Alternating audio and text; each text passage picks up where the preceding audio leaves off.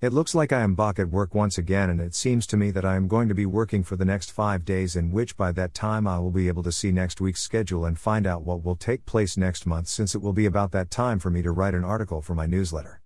I don't know what I will talk about in it, but I will say that it will probably be some good news or something different.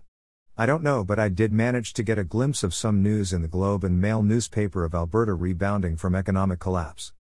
I will have to read the news to get more information, but it did say that Alberta will likely rebound either this year or sometime next year. But for the last few weeks that I have been working, I have seen the oil prices go up, and the last time I checked I have seen the prices go up into the $70 to $80/barrel range, which in a way is good news. But whether or not this convinces companies to come back and reinvest remains to be seen, but this news is a step in the right direction which will bring back prosperity to some sectors of the economy. But I wonder though if the surplus will be enough, because this news or the rebound of the economy will have some challenges, because right now, as I speak, we are facing a high level amount of inflation which I don't think will go away anytime soon. In other words, most Canadians are facing high prices in food, gasoline and other goods and services which are important to us.